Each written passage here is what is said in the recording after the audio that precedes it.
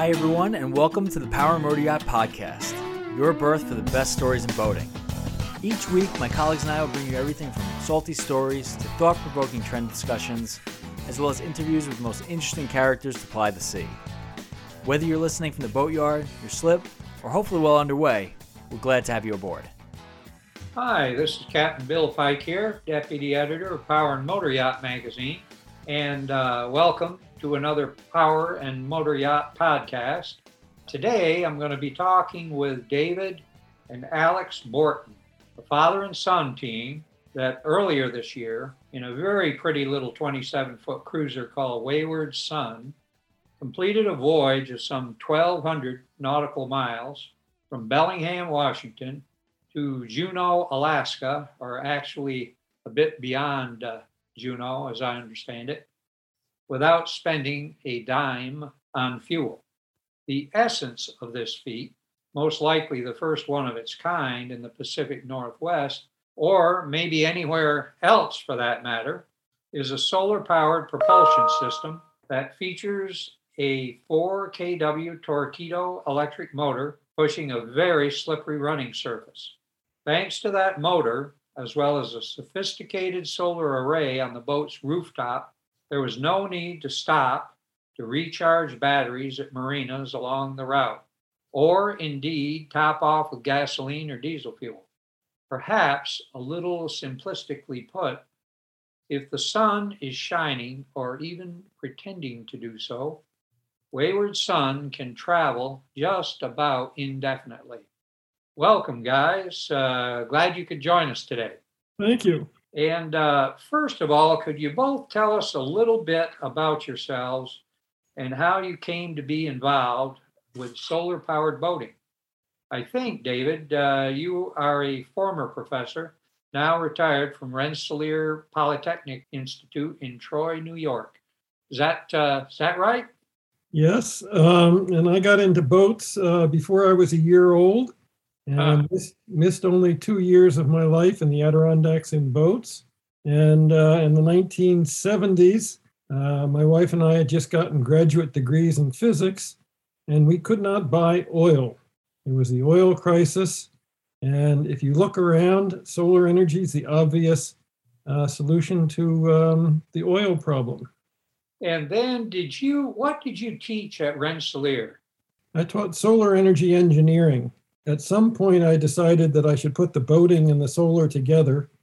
And I did that, I don't know, a dozen years ago, maybe, started doing that. Right. And it worked so well that we just kept at it and kept making better and better boats, and it made it so that this trip was really, I'm going to say, quite easy. Well, it looked like, there's a lot of photography on your website. It looks like it was an enjoyable trip. Oh, very much so. How about you, Alex? Well, I've been boating my whole life as well. Some paddling and rowing and sailing small boats when I was little, and did a little bit of work sailing tall ships. I became a sailing instructor for a while, taught sailing in Mexico and in the San Juan Islands here in Washington and in British Columbia. And then because I'm out here on the West Coast, I couldn't let my dad have all the fun with the solar boats on the East Coast. So I figured out a way to introduce our solar style boats here on the West Coast. So, David, what kind of boat was the first electric boat that you developed? Was it electric or was it solar electric? It was solar electric, and it was actually a 20-foot aluminum canoe, which is very big and not very efficient in the water. But if you put a couple of solar panels and a battery and the right electronics and a little motor on it, it became a very useful, more than a toy, enough to make me realize that, this had some potential. Mm-hmm. Mm-hmm. And the electric motor you used was like a Minn Kota, something like that? Yeah, a little trolling motor. Yeah. Interesting. So do you think then that solar power, obviously you're committed to it. You taught it for a long time. Do you think solar power is the way of the future? Yes, obviously. Now, in boats, that may not be for all boats right away because there's a lot of momentum in the system keeping fossil fuel boats going. But solar is the energy that has kept people alive for millions of years. It's keeping us alive now, and it's got a very good future. Right. Alex, I understand that my friend Sam Devlin of Devlin Designing Boat Builders in Olympia, Washington, Sam built Wayward Son?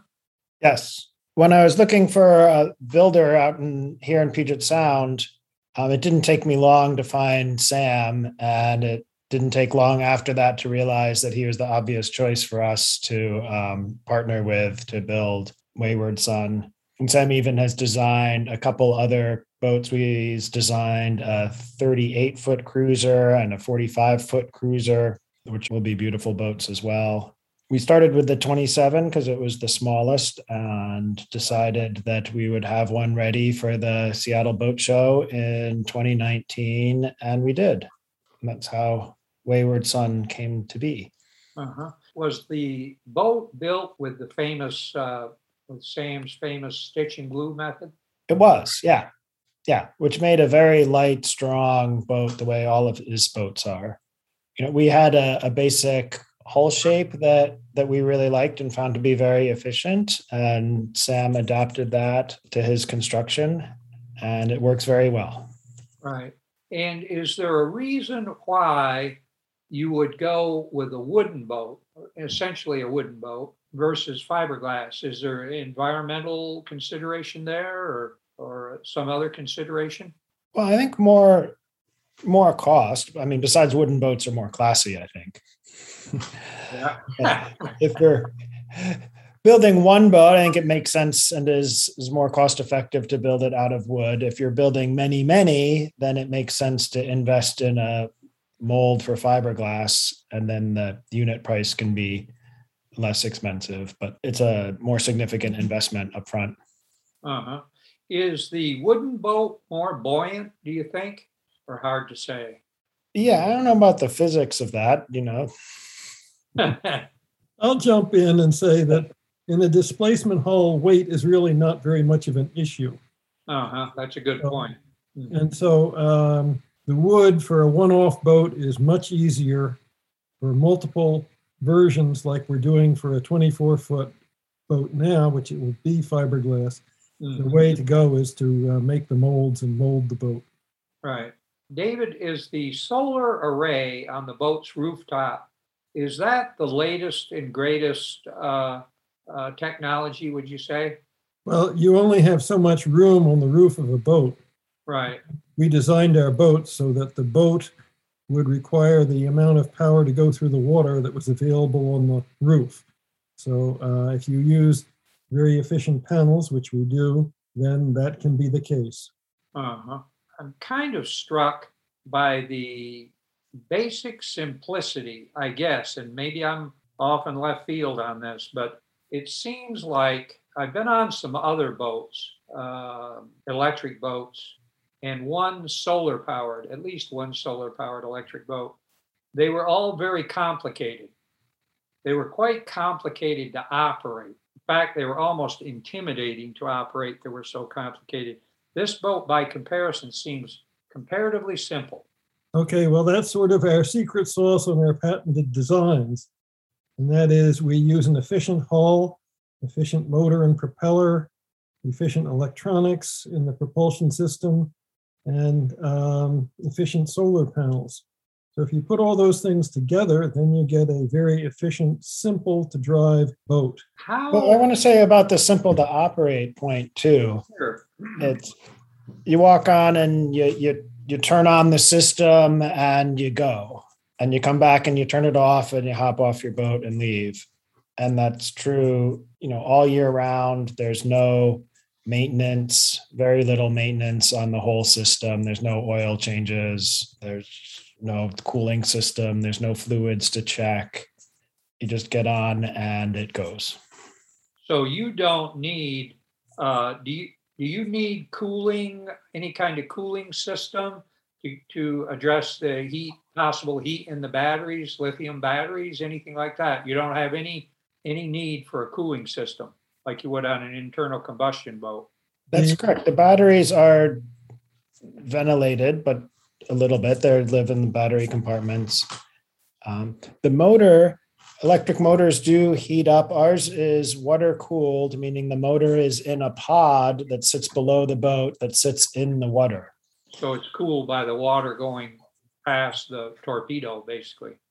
Yes, exactly. So there's no cooling system, which again makes it simple as well as efficient. Yeah, very simple. You mentioned battery heat, and our system is designed so that it's very gentle on the batteries.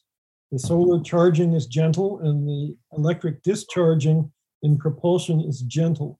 So we're not generating a lot of heat in the batteries. It's really very good for battery life that way. So could you describe, I mean, it's such a different approach to propulsion. I mean, you really don't care. The only thing you can control really is the throttle.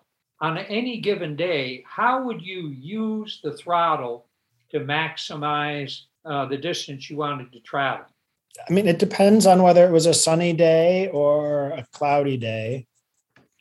We sort of have three choices when we're going. We can use the battery, we can charge the battery, and we can go exactly off of the incoming sunshine.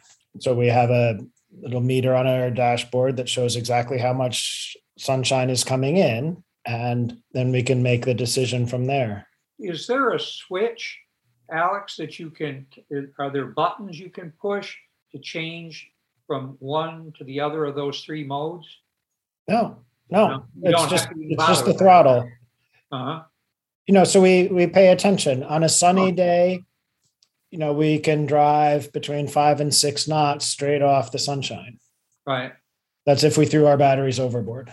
Now, at that time, while you're driving, powered by the sun, can you also charge your batteries at the same time if you're not using all the electricity that's generated? Exactly. Collected?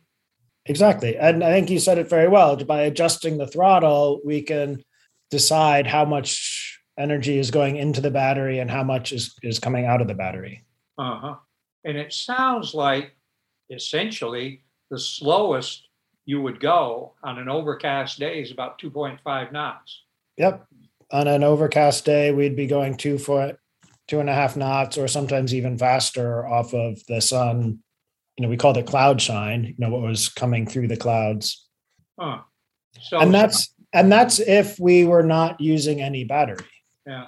So we could use the battery, we could get half our power from the battery and half the power from the solar panels and keep going at 5 knots if we wanted to, which it would do sometimes. So actually, on an overcast day, the light from the sun is getting through the clouds to some extent. Absolutely. Yeah. Surprisingly, more than you might expect. Yeah. Because the clouds are shining from all directions above you. Whereas when the sun is out, the sun is only coming from one small space in the sky. In clouds, the clouds shine from every direction onto the solar panels. Is it possible that the technology that you're using in the 27-footer, could you put a kit together, let's say, and sell it to people, builders of boats in this size range? There are a few of them, I think, whereby you could have fiberglass, electric fiber or solar-powered fiberglass boats. That's what we're building right now. We have a production line going for a 24-foot solar SAL design, and we will be making fiberglass boats like this.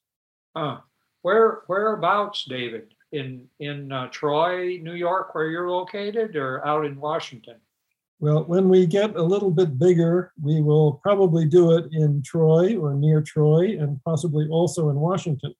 At the moment, our hulls are made in Florida, and our people who are finishing the boat and putting the pieces all together are in Maine. Huh. When will that, do you have any idea when that boat will launch? Well, we're looking for a February of 2022 for the sea trials. Uh-huh. Would it perhaps be at will you have it at one of the boat shows? We hope so. Probably more than one boat show. Yeah. I hope so too. Okay, so some of the obvious advantages are, okay, you don't have to spend any money on fuel. The system, I've listened to some of your videos on the web. It sounds like the system is very quiet. But are there some other advantages that you can think of? Yes. Well, there are electric boat advantages. For instance, when you're docking, you don't have a clunk into forward and a clunk into reverse. Right. You have full control and full torque at all propeller speeds, right from the throttle. And then you also don't have to go to a gas dock. And we mentioned low maintenance. There are no oil changes. There's no cooling water to drain in the winter. So those are all electric boat advantages. And then we have solar advantages because there's no fuel cost at all. And you don't have range anxiety. I mean, we started off to Glacier Bay and we knew we'd make it. We weren't quite sure what the timing is, but then you don't know that on a long cruise anyway. Right. And then there are economic advantages. There's certainly very low operating costs, and there's also a lower life cycle cost. And then there's health advantages. No fumes, no particulates, no poisonous nitric oxide, no fossil fuel fire danger, and you mentioned less noise, which is always good for your health. And all the above are also environmental advantages of a solar electric boat. Yeah, very interesting that the point you made about the instantaneous torque.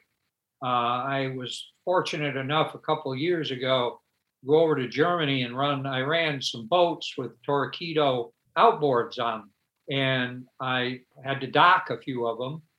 And it's the outboards are different because you don't have to wait for the torque is instantaneous and you can control the speed of the propeller right down to, the speed of a clock almost. So it makes the boat handling much easier, I'd say. We would agree.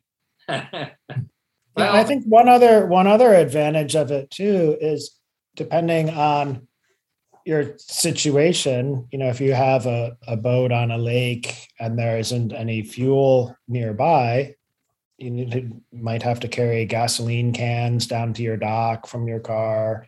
And there's all of that logistics for a gasoline boat or a diesel boat. And our boat is wonderful because it'll just sit there at the dock and fill up its fuel tank and fill up its battery.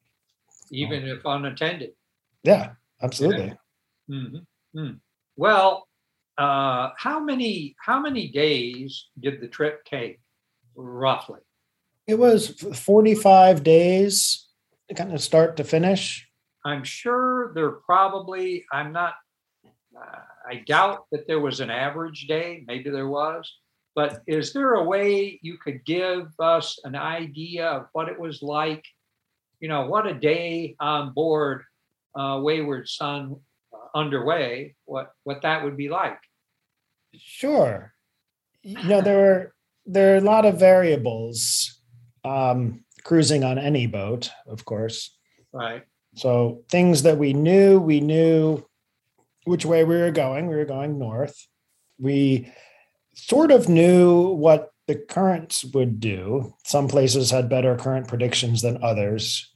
Sometimes we would have to guess, and sometimes the current information would be incorrect. There was a lot of spring runoff, which affected the current in different channels. Mm-hmm. So in a typical day, we'd look at the best current information that we had, and we would decide when we were going to get up. So we'd do that the night before.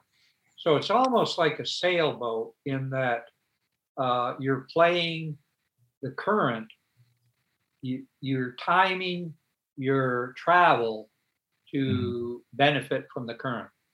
Absolutely. If possible. Yeah, any boat that goes 5 knots, you want to be smart about it and use the current to your advantage and not have it be in knocking you backwards. But what we wouldn't know when we would get up is where we were going to stop, because we didn't know exactly what the weather was going to do. We didn't know exactly what the wind was going to do. We had forecasts and everything, but you never really know. So at some point after breakfast and after a couple of cups of tea, we'd crack open the guidebooks and look at options of where we might stop for the day. And then we'd get as far as we could get. And one person would drive and the other would read or whatever, I guess. Well, let me say that Alex was really good at looking at places we might want to get to. Sort of be well, we know we can get to here. And then if we get to there, we can most likely get to this other place. And then if it's going very well, let's go for the next place. So we had options all the time as to how far we would go, depending on all the things like current and wind and sunshine.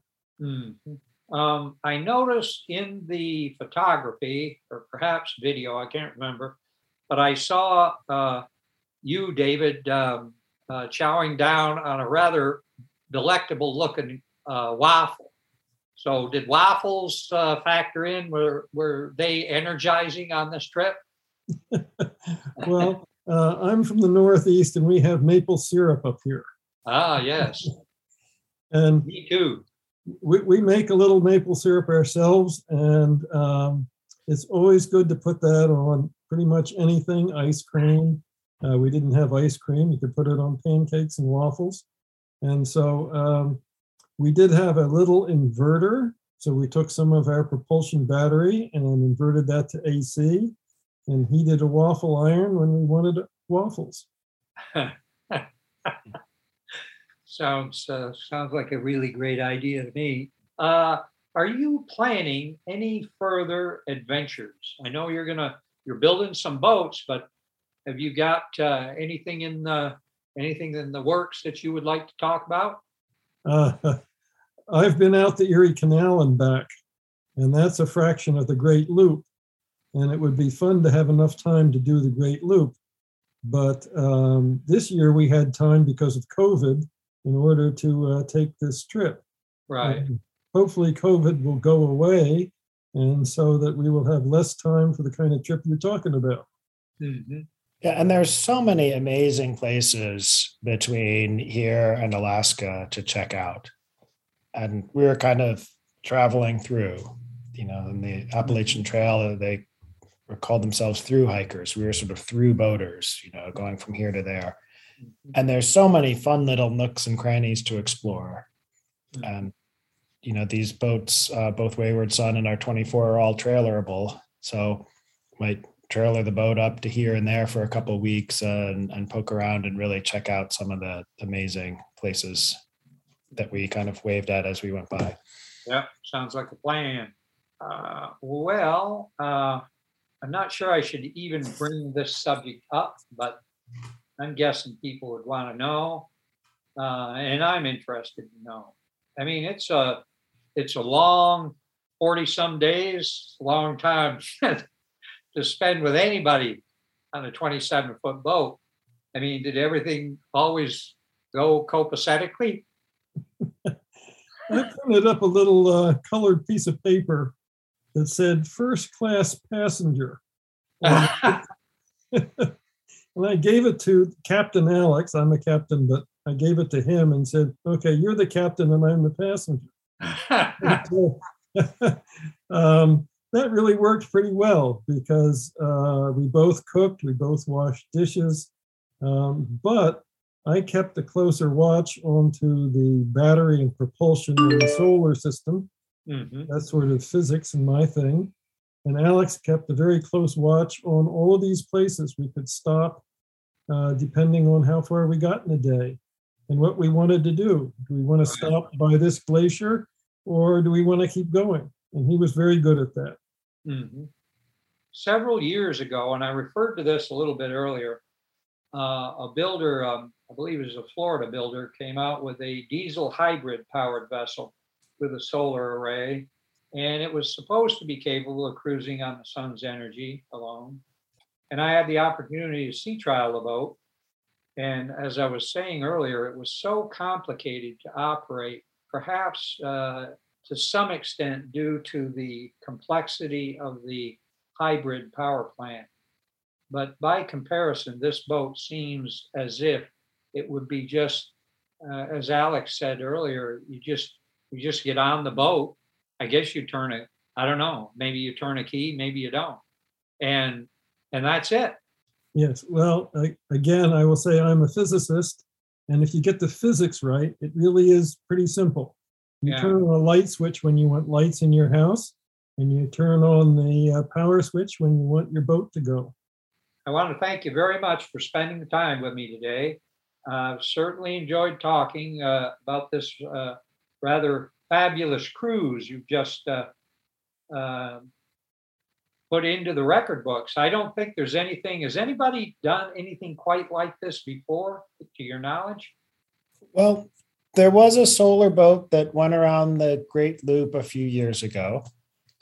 There's also been very expensive, high-tech solar boats that have gone around the world, at least one that I know of. And I don't think there's been anybody that's done the Inside Passage on a solar boat. I think we would have heard about it. Mm-hmm. And the weather, I think, I mean, I've traveled the Inside Passage myself on various boats. And once in a while you get a nice sunny day, but for the most part, the weather tends to be overcast most of the time. That was our experience. Most of the time it was overcast. Or raining. Yeah. Well, I want to congratulate you both on the successful trip, and I hope we can get together sometime in the near future. It'd be great to get together all in one spot and take a long, quiet, environmentally responsible, solar-powered boat ride. We'd like that too. We'll bring one of our 24s down to Florida, and I'll go for a ride together. That sounds like a winner. Until then, take care, guys. Thanks very much. Thanks, Captain Bill. Bye-bye. Bye.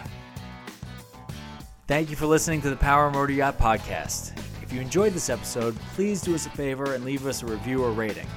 Or you can share us with your friends on social media or on the VHF. Anywhere you spread the word means a lot to us. Thanks again, and until next time, we'll see you on the water.